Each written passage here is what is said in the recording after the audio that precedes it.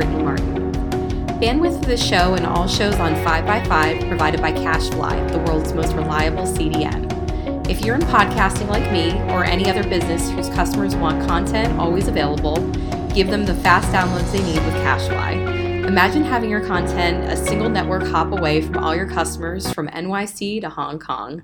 Eliminate CDN outages with CashFly's solid 1000% uptime SLA. Learn more at 5x5cashfly.com. On August 15th, GitHub celebrated a major milestone. Their main application is now running on the latest version of Rails, 5.2.1.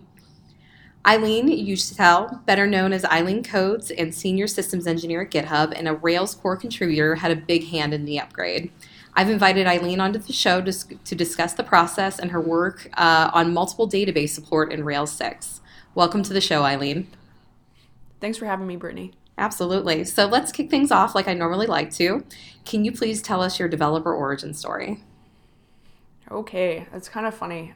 So I have almost zero computer science background.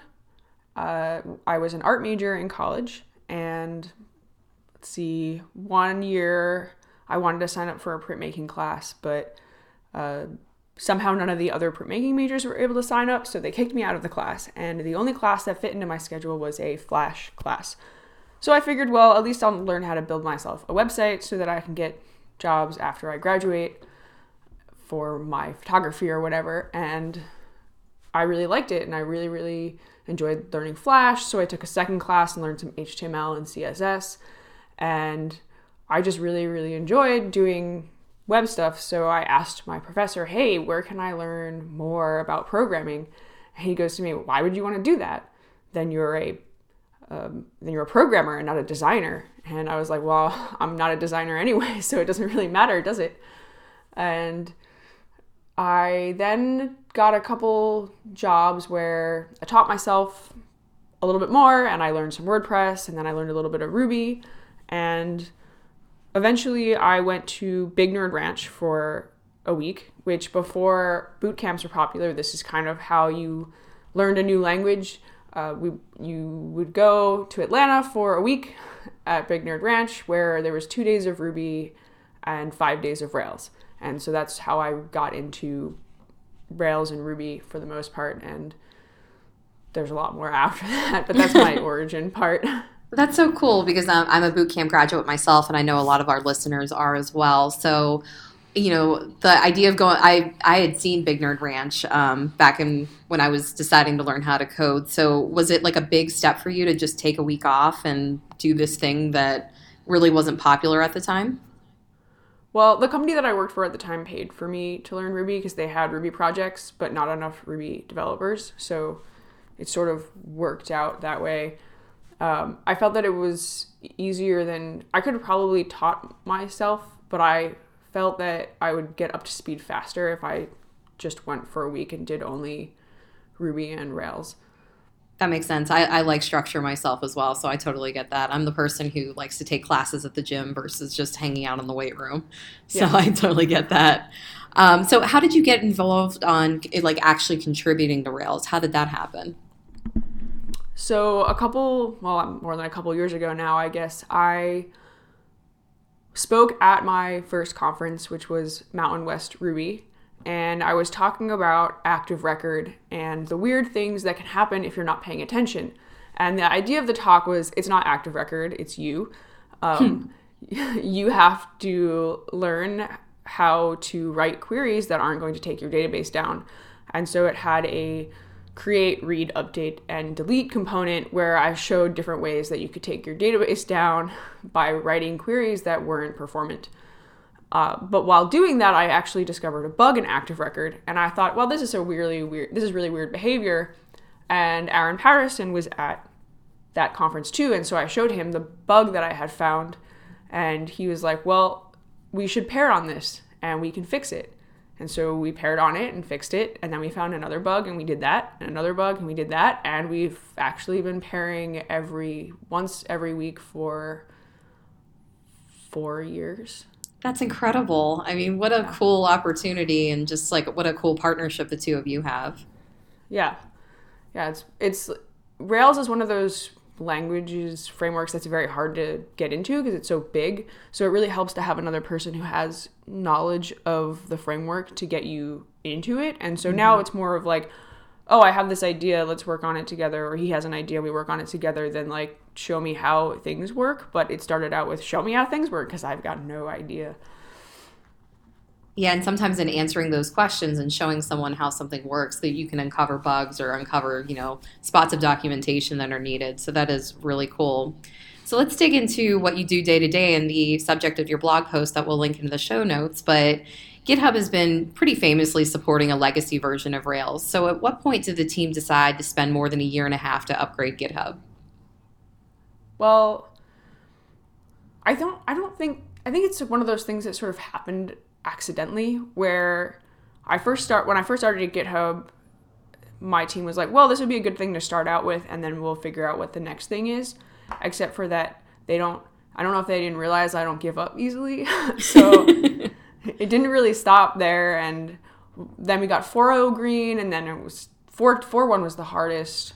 And that was where it was clear that the project needed a lot more help, because it wasn't as 4.0 was a lot easier and 4.2 was easier, but 4.1 was very, very hard because we have our own test framework, which I do not recommend.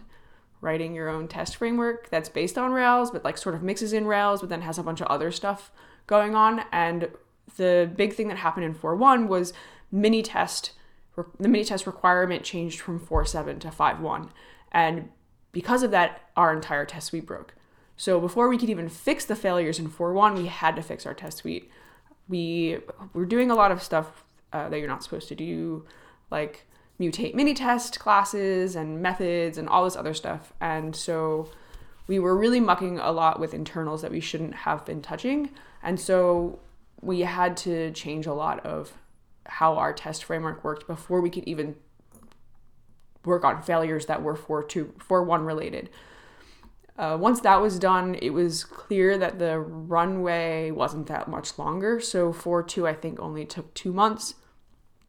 And then once we got to that point, it was, once you get to 4.2, you can be like, okay, I can actually get to 5.2. So it took 4.2 to 5.2 only took 4 or 5 months. So, and the thing is a lot of people think like, oh, you spent a year and a half on this, but it's not a year and a half of 4 people's time, full time. It was the first year I was the only full-time person on it.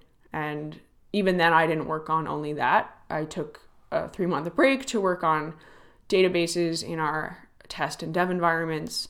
Between 4.2 and 5.0, I took about a month off, not actually off work, but just wasn't working on that. So it's not a year and a half of 40 hours a week just on that. And, but that is the timeline. That's how long it took. So that's why I say a year and a half, but people sometimes, especially on Reddit and Hacker News, really like held on to that. Like, so one person was like, oh, it only took me a weekend. And I was like, well, congratulations. I do enjoy the comments on Hacker News. A lot of times I just click on the articles just to read the comments because I just enjoy how much they spin out of control. But to your point, though, I did want to talk about that. So basically you started out as a solo developer working on the upgrade. Was it a struggle to stay on feature parity as other developers are working? I imagine you have many developers at GitHub that are working on features in tandem. So was that a struggle to upgrade alongside that? Not as much as you'd think. So we have our application set up so that you can dual boot. So we have one build that runs GitHub build that just runs all the tests every time someone pushes. And then we have a second build for the version of Rails that we're working on. Right now, we actually have 2 builds that run, one against Rails Master and one against 5.2 that's in production. So that way, anytime someone pushes code, we know if they've introduced a regression or if Rails is broken. Back in when we were doing the older versions of Rails, our assumption always was that Rails was fine and GitHub was broken. But now that we're on a version we're on the newest version of Rails, we can say, oh, maybe we found a bug in Rails instead of, oh, maybe we found a bug in GitHub. And so it helps a lot to be on the newer versions for those reasons. But with the introduction of features, because we dual boot and we're constantly testing, we don't really have to worry about someone else breaking the Rails upgrade because we're already testing against the thing that we're upgrading. So it prevents a lot of that churn. We don't have to deal with merge conflicts. We don't have to deal with, each week finding like who introduced a regression, because every push we're checking for those regressions. And so then if we have a build that's required that's on a new version of Rails and somebody's feature breaks that, the responsibility of fixing that feature becomes their problem. It becomes their responsibility, and we're not responsible for fixing new failures because we've already got the build green. So anything new means it was introduced by your feature. And so then it helps the team that's doing the upgrade not feel like they're responsible for everything. So that's great. I mean, that makes a lot of sense. Absolutely.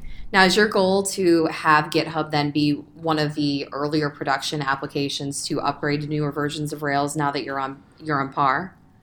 Yeah, so we have a build running. Right now I don't have it required because I'm not sure. Rails has a history of being pretty stable, but because I'm actively changing active records underlying behavior right now, I don't feel comfortable putting potential Rails regressions onto the rest of the team. So right now we just have it run every 24 hours and it reports in our channel whether or not there are failures. And in the last 3 weeks, there have been 0 regressions introduced by GitHub code. And all of the bugs we found were in Rails, or changes in Rails that aren't really bugs, but like help us find stuff in our code that should have been deleted anyway. So I think we found our first regression today, which is really great because that means that Rails is really stable and GitHub is stable. So my plan is that we will test the response times deploys during the betas. So the second that the stable version is out, we can be on 6. So you detailed in your blog post that you learned a lot of lessons from upgrading Rails, which I think would be really valuable for the listening audience to hear. If you wouldn't mind summarizing those points, that'd be fantastic, Eileen. Yeah, so in my blog post, I talked a bit about stuff that you learn when you're doing an upgrade. I mean, one thing that we learned, and it's hard to say this when I wasn't there when GitHub made the decision to stay on a legacy version for a while. But that decision had consequences, and you can't go back in time and say, oh, let's change how it worked. But if you are a company and you're like, well, maybe I should just stay on Rails 5 because it works for me, I think you're going to want to one day find that that's a mistake, because when you stay on a version of Rails, you're forced to reinvent stuff that the framework is going to add in the future. So we have our own job queuing thing. And now Rails has active jobs. So we're working on migrating away from our own internal job queuer so we can use active job. But that decision means that we have stuff left in our app that makes it more complex.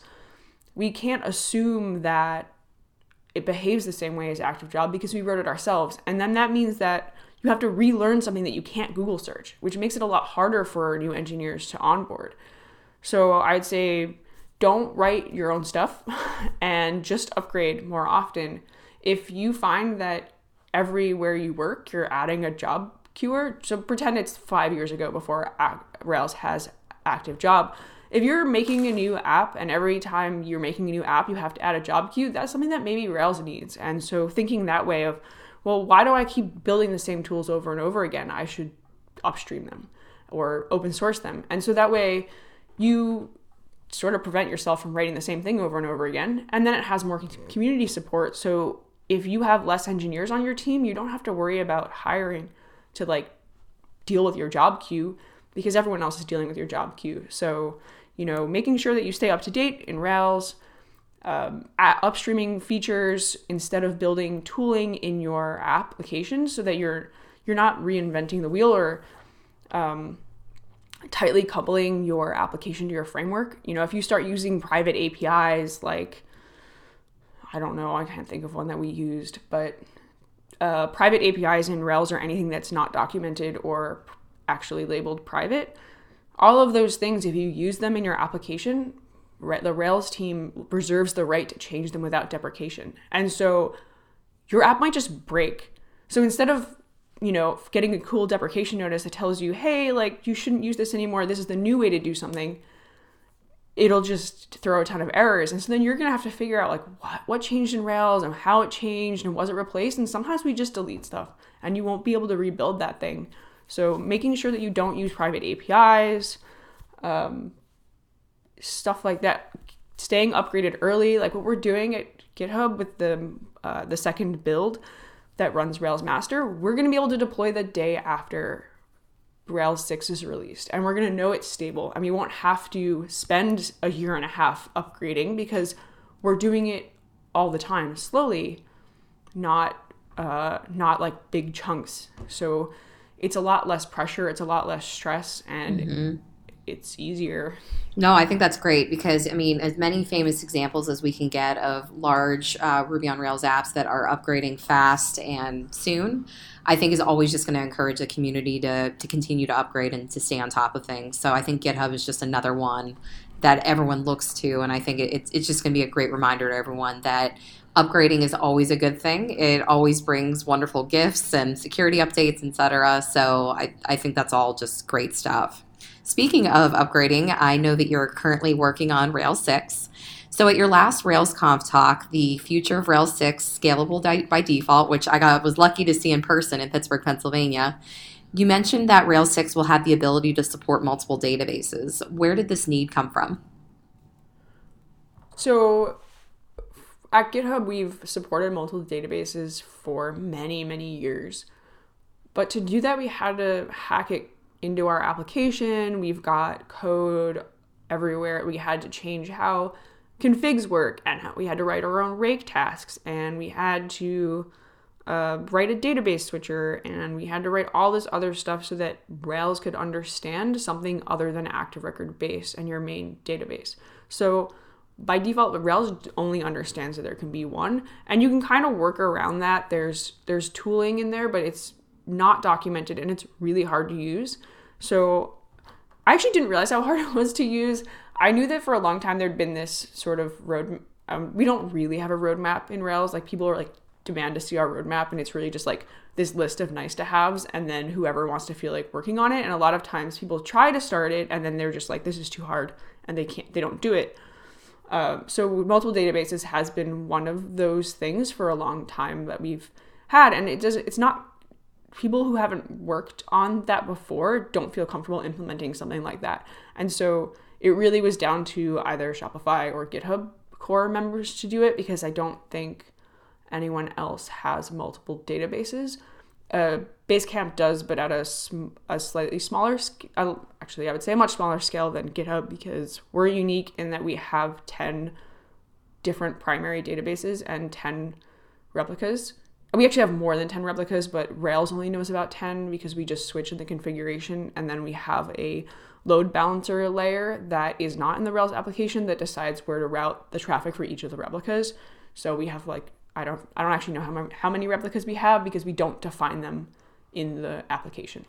But we have 10 write connections and 10 read connections. So got it. So you basically had custom code in GitHub. Shopify has custom code to support multiple databases. It's been a nice to have. It might have been an issue that was opened up on the repository, and it looked like something interesting for you to work on. Yeah.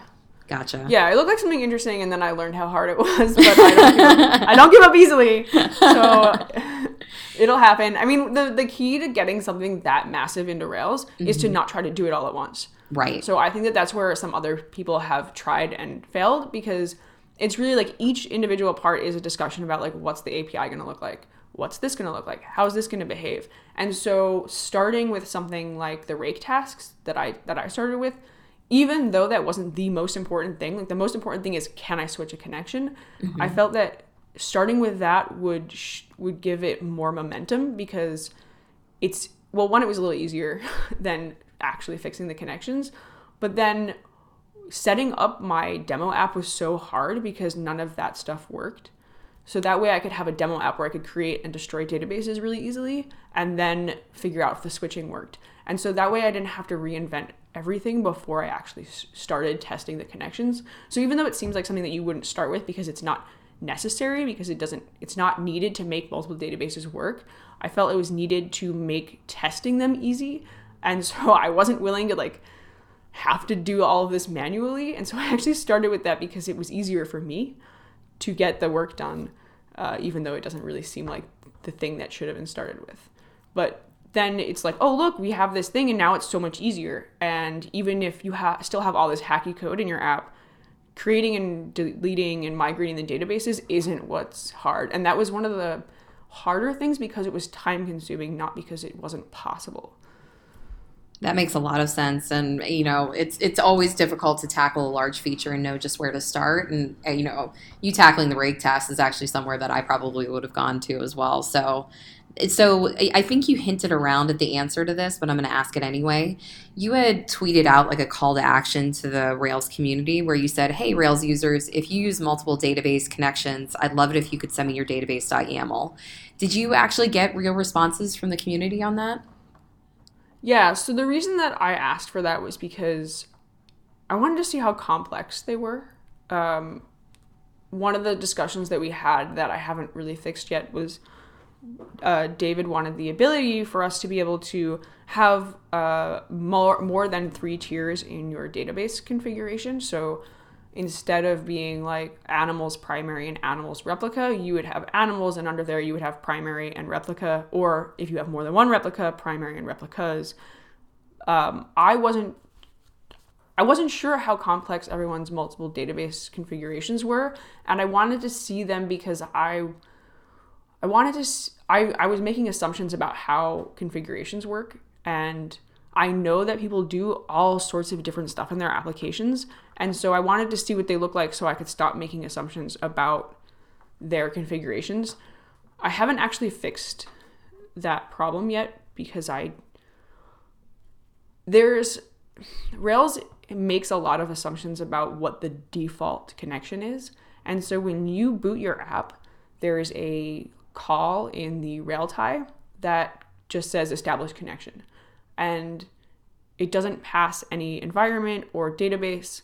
So Rails has to know which one is the default.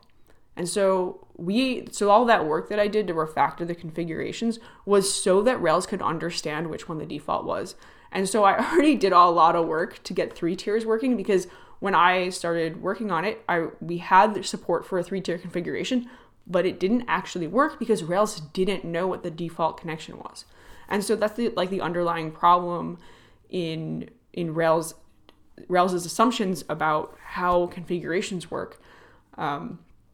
So I can't just add a bunch of more tiers and have it continue working currently. So that's something that we're going to work on. But one of the things I started thinking about was maybe the database YAML isn't a good representation of a configuration. And if everyone's configurations are so complex that Rails doesn't understand what the default is when you have 4, 5, 6, whatever tiers in the config, if you can't just keep adding whatever you want and Rails can't understand the default configuration, maybe that's not the right tool for it. But I don't know yet. No, that makes sense. And so how can our listeners support you with Rails 6 and multiple databases? Is there anything that they can do now or that you'd like for them to do in the future? Right now, we have a lot of people working on it. So not jumping the gun and adding more is good. Not everything is going to work right now, and a lot of things are in flux. So I don't want to invite too much more work in there because I've got a couple people from Shopify helping me. We have people at GitHub working on it. And for now, we're just kind of trying to get something very basic and flexible working without having without having too much stuff flying. So the thing that would really help is start upgrading your app and tell me what breaks.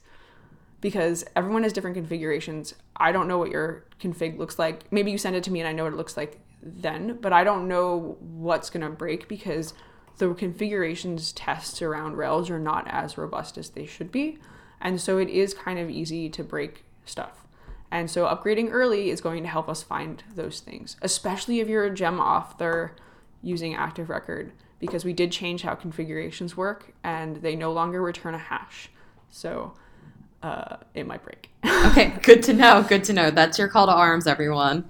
So Eileen, thank you so much for joining me. I'd love to know, how can our listeners follow you? Do you have any upcoming conferences, blogs that they can read? What should they be doing to keep up with you? Yeah, so I'm at Eileen Codes on Twitter.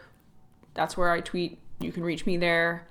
I have a blog at eileencodes.com, but I haven't written it in a while.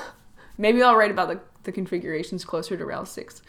And then I will be at RubyConf, but I'm not speaking. It'll be my first conference where I'm not speaking at in like 4 or 5 years. Oh, that'll probably feel great. So yeah, it'll be nice. I figured after a RailsConf keynote, I should take a break. Yes. But in February, I'll be speaking at Ruby on Ice. Nice. That looks like an amazing conference. Yeah. I've got a couple more that I'm probably speaking at, but it's not on their websites yet, so I don't want to announce it for them. But I'm definitely speaking at Ruby on Ice. So I'll be there for that. And everyone keeps telling me it's so cold there. But all those people were from the UK. And I'm like, look, I live in upstate New York. I know what cold is. Yeah, you do. Well, awesome. Thank you so much for joining me on the show. As always, if anyone has any feedback, please reach out to me on Twitter. That's Britt J. Martin, BRITTJ Martin.